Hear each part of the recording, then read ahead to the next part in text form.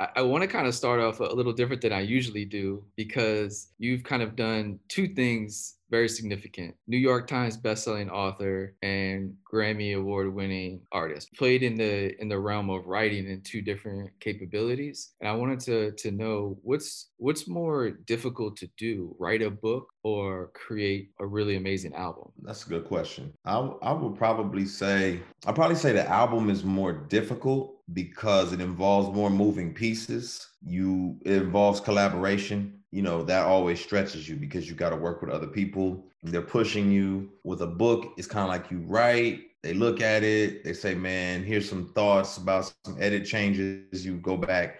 But with an album, one song can have 50 changes on it. And then, Mm. just so many different things. And then I think there's an emotional connection when you're writing music too, that is a lot different from writing a book. Do you feel like you have to be in a certain, because writing an album, it seems like you have to be in a certain mindset, right, in life. You can't just like write an album when somebody tells you to write an album, right? Like Mhm. it seems like it has to come organically, where a book is Mhm. more, it's maybe about a lot more time to tell a story, right? Or tell sort of your life story in a book. And then the album is kind of like that part of the time in your life, right? So it's like, Right. does that make it the process different, right? Because when you're writing the album, you're kind of looking at maybe your mental state at the moment, right? You're not maybe Mhm. dwelling on the past as much. Yeah, and it is a different type of creativity. Like I remember I've written both on tour, right? But I Mm. remember going on tour and taking this big isolation booth with me and microphone and setup and all that type of junk. And you get off the road, you get off the stage. I jump off the stage, I go back to the bus and I start trying to record, or I'm like in a green room. We were in like amphitheaters and stadiums and stuff, and it'd be like I'm going into a locker room or something trying to record, and it is just I'm not in my zone. Hmm. I'm just not in my space. So it's kind of like I'm just saying words Right. versus the book. I'm sitting on a bus just talking about stuff that happened. Right. It's a little different. It's a little different. I wanted to Yep. go back to the journey, man, and like, when do you remember falling in love with music? Like, do you remember like the first time you actually like fell in love, and or did you fall in love with writing first, right? Were you just like writing stuff and then the music came after that, or was music first and then you started to learn how to write in different ways? My mom was always playing music. She played music around the clock. So I remember just loving music. Even as a little kid, she's like sweeping the floor, listening to like old school Stevie Wonder, and then my mom was relevant too. So she would I remember when Snoop Dogg's album dropped, she was bumping it. So it was like I'm a kid, but I still get to listen to this because my mom likes it. You know what I mean? Interesting. Yeah. So for me, it was like I was just always around it. So it's always a part of our world. Like if we're in a car, if we're in a house, everywhere you go, it's just music. And she cleaning up every weekend playing music. So I was just exposed to it. And then I was a latchkey kid. I think when I really fell in love with rap music was being a latchkey kid, coming home from school, sitting in front of the television. I wouldn't watch cartoons. I would watch Mm. rap videos like Hmm. all day long after school. That's all I would do was watch rap videos. And so I think that's really when I was just like, man, this is a world I want to be a part of. Do you remember that era? Like, what were the videos playing that you remember? Oh yeah, it was. I mean, 90s. So the 90s, just like I said, like Snoop and Wu Tang and So oh Nas, man, so really good Nas era, Nas era, Nas, yeah, yeah, yeah. all of that. It Hmm. was like that whole time period of just like, and I'm just glued to the television. Like, wow. I remember watching the Nas Street Dreams video, like, whoa, this is crazy. You know what I mean? So all Yeah, that.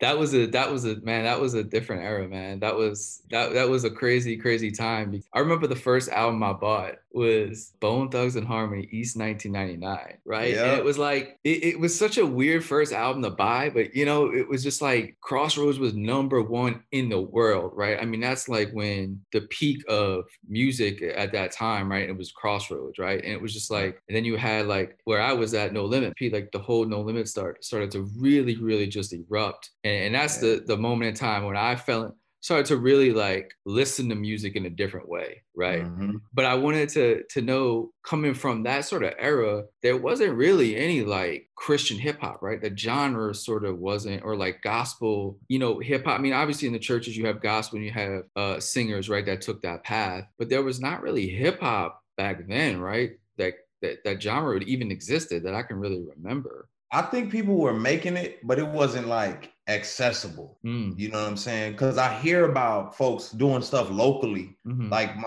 when I meet people, they be like, "Yeah, man, I was doing it like back in Mm-hmm. 1982 in my block," and I was like, "Oh, that's crazy. I didn't know about it." So I hear about those stories, but I don't think it was like accessible. It's not like where would you find it or how would you know? I don't know where you would get it from. Right, and I wanted to ask that because how did you decide, I guess, to go that route? And I'm not saying it was like like a marketing decision, right? It was just like if Yeah, you're gonna go into like hip hop at that point when you did it, it was not like the thing to do, right? right. When you talk to like when you were gonna come out and do this, like did you tell the people in your life like I'm gonna be like a rapper, and then like did eyes roll? Or did you say, hey, I'm going to do this, but I'm going to do it in a different way. And it's going to come from this way. I'm going to speak about these type of things. Like, Mm. was the initial response negative or positive when you kind of started to tell people this is what you were going to do? I was always known for rapping, and like even as a kid, I started battle rapping and would battle people. So I love battle rapping. I remember just being around the city and like finding ciphers, and just Mm-hmm. because I felt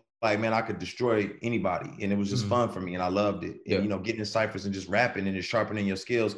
One of my best friends in high school was from Brooklyn. So he was telling me, like, you be more technical, try this out. He would Mm-hmm. put me on mixtapes and stuff like that. So I love the art and the skill of it. And I was always a thinker, like I thought about culture, I thought about, justice and like things Mm-hmm. like that mattered to me. Mm-hmm. So like I really love Tupac because he was like, he would say some powerful, Yeah. heart-provoking stuff. And what happened for me was I started probably around 17, I just started to question spirituality and started processing it. And I was just writing poems about what I was Mm-hmm. processing, but not like raps. And probably in 19, I had a literal spiritual transformation where it was like, yo, I see the world different. And it just so happened that I was in Atlanta at a conference and I saw a group of guys who were Christian rappers. Now, on the way to Atlanta, I was investigating spiritual stuff. I didn't really know I was investigating Yeah. Christianity. I didn't really, and they were playing their music on the way to Atlanta. And I was like, it's cool, but I really wasn't, but it was different when I Yeah. saw them in person. And I was like, oh, y'all are really part of hip hop culture. So it's Mm-hmm. like, I could see myself being like them. So they set a precedence for me, like to like feel like, oh, I can talk about this stuff I'm learning spiritually and put it in rhyme form, and it's like it's a thing. And so if I hadn't have seen them, I don't think I would be where I'm at today. Who was that? Was it a group? Yeah, it was Cross Movement, the group Okay. Cross Movement. Yeah. Okay. Okay. And so seeing them in person, baggy jeans, they had I think back then, like South Pole and stuff. Like it was just like, oh, I mean, classic, like early 2000s era bandanas, do-rags, like throwbacks. And I was like, wow, you know what I mean? Like I didn't know you could be like that, but talk about this. So Shout out to the South Pole reference as well. I mean, that's yeah. the thing that struck me kind of looking over things and reading parts of the book was, obviously I think that the title is super striking. How I Lost My Religion, but found, well, the subtitle, How I Lost My Religion, but I Found My Faith. And I think that resonates with a lot of people. Mhm. Personally, it resonates with me, but I just think in general, in this era, right, this climate of the world we sort of live in, I think a lot of people are feeling that way, right? Mhm. But what does that mean to you? I lost my religion, but I found my faith. We could ask Mm. 1,000 different people what that means. We'd probably get 1,000 different answers, Yeah. But when you hear that, like, what does that mean for you? For me, man, religion is like trying to earn, like Mm, doing the right things in order to earn love, in order to earn respect, in order to earn approval. mm-hmm, And I think religion is it's okay to follow rules. There's nothing wrong with following rules, but the motive for following the rules is the problem. So when your motive is to be accepted, is to be mm-hmm, loved, if you follow these rules, then that's unhealthy. mm-hmm, And so faith is believing that God already accomplished everything for you to be accepted. You just have to trust and believe in this reality. And that takes faith. Is that faith like, you love me, but I'm a disaster. But you already paid for me to have this relationship with you. So I just got to believe that. That's That's faith. Because all of us are religious. That's just the way we are. We're just a religious, it's like sports trains you to be religious. If you just do these things, you'll make the team. And that's just the mindset. So when you come to God, it's kind of like that same mindset. If you just do these things, you'll be accepted, or church people will accept you. And it's like, I'm done with that. I'm done trying to prove myself. How long do you think like you'll have, I think you'll have the passion for writing forever, right? And like I can see you writing 4 more books, but do you see yourself writing like 4 more albums? Is there a transition that you think might be happening in your life where you might transition to more of this sort of long form writing, drive you like maybe writing a book does? Yeah, I think I always make music. I don't know about albums, but I always make songs because they need to be made. An album takes a lot of work, a lot of heavy lifting. Yeah. And then a book is like, it just depends on if I have a lot to say. If I have a lot to say, then there's definitely a book. So if you're always learning, you always got something to talk about. Well, there's a ton to talk about in this day and age, right? I'm in Amsterdam, and we're still, on lockdown, and some parts of the U.S. are opening back up, and the world is sort of, struggling this past sort of year and a half. How has the last year and a half been for you, man? Mentally, spiritually, writing, like the process has. What do you think has changed in you the last sort of year and a half? Oh man, I mean, the world is just, it's wild. I think what's been interesting for me the last year and a half is just kind of navigating all the stressors, the stressors that have been going on in this world and in my life, you know what I'm saying? And just trying to navigate those well without letting them weigh you down too heavily, and just having a healthy way to process it all. Even in, you might be having a nice meal or watching a great show, and then you go, it's like, oh, I gotta go outside, and you go outside to run to the store, and it's like, oh yeah, everybody's masked up. Right. This is the reality that we're living in. Or, you know what I'm saying? You just get hit with those doses of reality. It's like, oh man,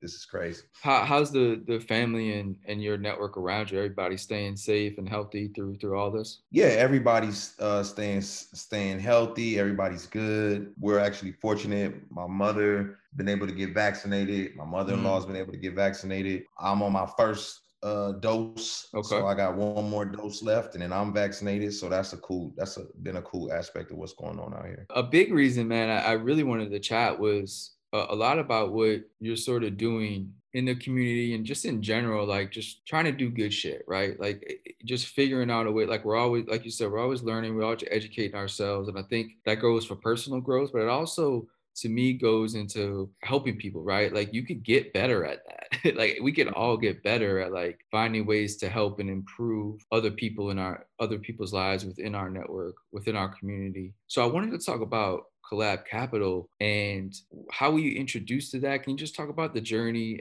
and why you decided to do that, and maybe tell the audience a little bit about what Collab Capital is and what its mission is? So Collab Capital is essentially a fund that is aiming to level the playing field in terms of entrepreneurs and investors in the Black community. Because when you look at impacting your community, a lot of times that is based off of people having the funds to do some of the work that they want to do within the community, right? And so if you say, oh, I got this business idea, where I want to, do something creative for the school districts, as an app. Right. Well, now you've gotta get the support for it. And unfortunately, the people with the capital to invest in that probably don't care about what your community or the things that you're trying to do. So you've got to find individuals who have that type of capital. And so what Collab Capital aims to do is to,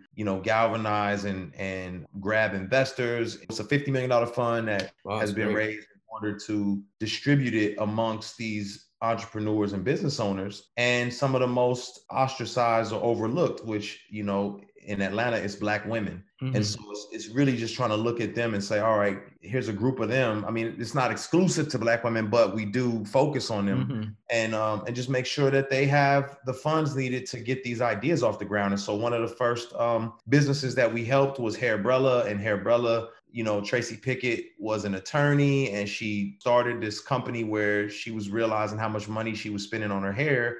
and black women spend on their hair. But then it's like if it rains, it's like your hair is damaged. So she created this kind of like reinvented an umbrella for women's hair. But then she added elements to it, like face shield Right. for I saw that. It frontline. was amazing. Yeah. Yeah. Yeah. And so all that to say is that now, her company is, they did $2 million in revenue, and she's able to help out the community and to do things that she otherwise wouldn't be able to do because of the investment of Collab And Capital. it creates local jobs. I mean, Absolutely. that's the biggest victory in all this, right? I mean, that's the thing that changes people's lives, families' lives, generations' lives, right? When you start to Absolutely. get that employment, and also working for companies that you like to work for and be proud of where you work. It's Right. like everybody wants to work at places where it's like you feel pride in what you do and you love to go to work every day. And your It skills can be Yeah, highlighted because some people don't get their 100%. skills highlighted. Totally. Absolutely, man. You got so many talented people everywhere stuck in jobs they don't want to be because they just don't have the opportunities around them to showcase their skills. But that's why I believe this is so important where you get entrepreneurs in the community because they give back not just economically, right? Not just drives like economic growth through like people buying their products, but man, if it could create local jobs, bro, it's such a game changer, man. And I just, man, it's amazing what's coming out of sort of finance and entrepreneurship. Is the fund just specifically for Atlanta or in Georgia, No, or it's everywhere, huh? it's everywhere. Yeah, yeah, no, it's not just in Atlanta. So there's some great companies that another one out of Florida called Healthy Hip Hop that Mm-hmm. is aiming to, the Dallas school district has picked it up, but it's just like for elementary school kids who gravitate toward hip hop music, but Mm-hmm. how can they learn through it? And the music is dope. You know what I mean? So it's like So did using you that. record something for it? I What actually you doing? You come on, bro. You I gotta get on plan that. to, but some of my young guys, some producers that I work with, they did, and I mean they kill it. You know what I mean? Yeah, So yeah, yeah, yeah. so That's great.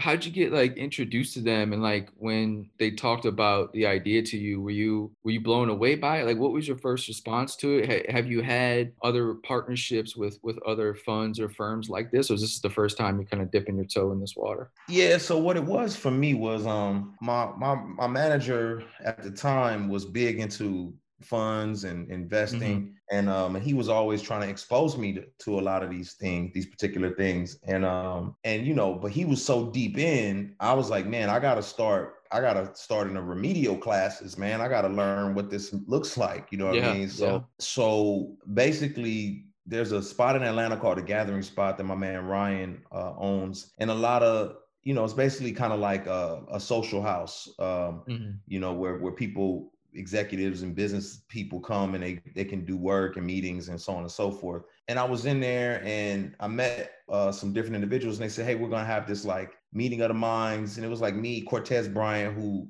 managed Lil Wayne and Drake for Mm-hmm. a season, and some other individuals, and we were all in there just talking and saying, man, how can we synergize more? And that particular meeting, Jewel Solomon Burks, who is one of the founders of Collab, she had sold her company to Amazon Mm-hmm. and was looking to start a fund because she saw how difficult it was for her with her startup, and she just got absorbed by Amazon after creating something super dope. And we were like, yo, tell us more. And the more she got to talking, the more I said, man, I want to learn like this process. I want to Right. learn like what this whole investment world looks like. And so over the last few years, we just began walking together, and I came on as a venture partner.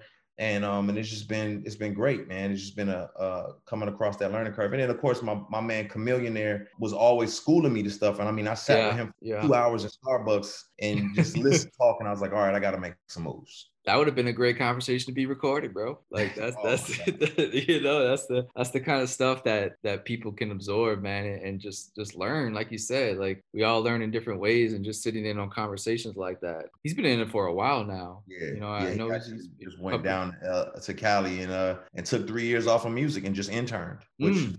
that's a testament to how much he wanted to learn. Yeah, amazing, man, amazing. I wanted to touch on music for a little bit and kind of just the industry, and you've been in it so long, and you've seen it take a bunch of different turns, right? You went from probably selling physical copies, and then Mhm, all of a sudden Spotify, right? Now it's no mhm, physical copies, right? mhm. So like when you when you talk to, kids coming up, right? Let's say 16, 17, and so on, what's the kind of guidance that you try to give them? Because the game has changed so much, right? It's just so drastically different. Is there sort of stuff that you give advice to the young kids coming up that they want to act, they want to do music, that wants to be their career? Or do you tell them, hey, use music as another tool to do other things as well? Yeah, I mean, I'm always communicating longevity because I don't think a lot of artists realize they have a window. You're like a professional Right, athlete. You right, have a yeah, some so there's gonna be some LeBrons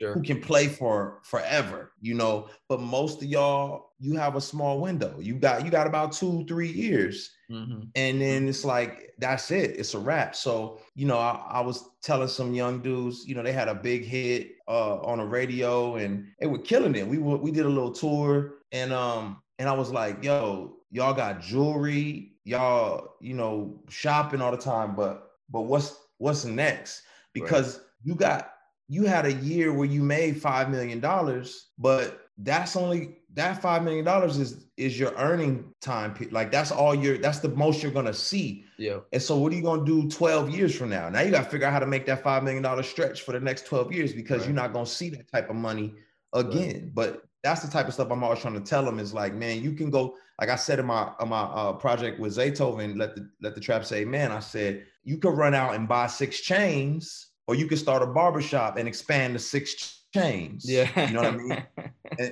And it's like that's just the mindset that I'm always hoping that they pick up. When do you think like touring happens again? Like, what's the kind of conversations right now going on with that? Because I know so many, people are suffering in the music industry because it's not just about the artists; it's about the production people, right? It's about the equipment people. It's about the people who set up the shows. All these people are affected, not just the people in the studio. Yeah, it's pretty sad, man. I don't. I think the music industry was just not looked at with any type of care or regard from the government Yeah, or different yeah, structural entities. But yeah, it's tough, man. I mean, I think people are trying to make it happen, but of course, a lot of that is on the venues, because the venues mm, are saying we're not open. right. And then what's going to happen is when they decide to open, it's going to be first. It's going to be like who can make sure that the tickets get sold. They're not going to take any chances. So, some of these younger up and coming artists, they're not going to get a chance to tour Mm, because those venues are going to go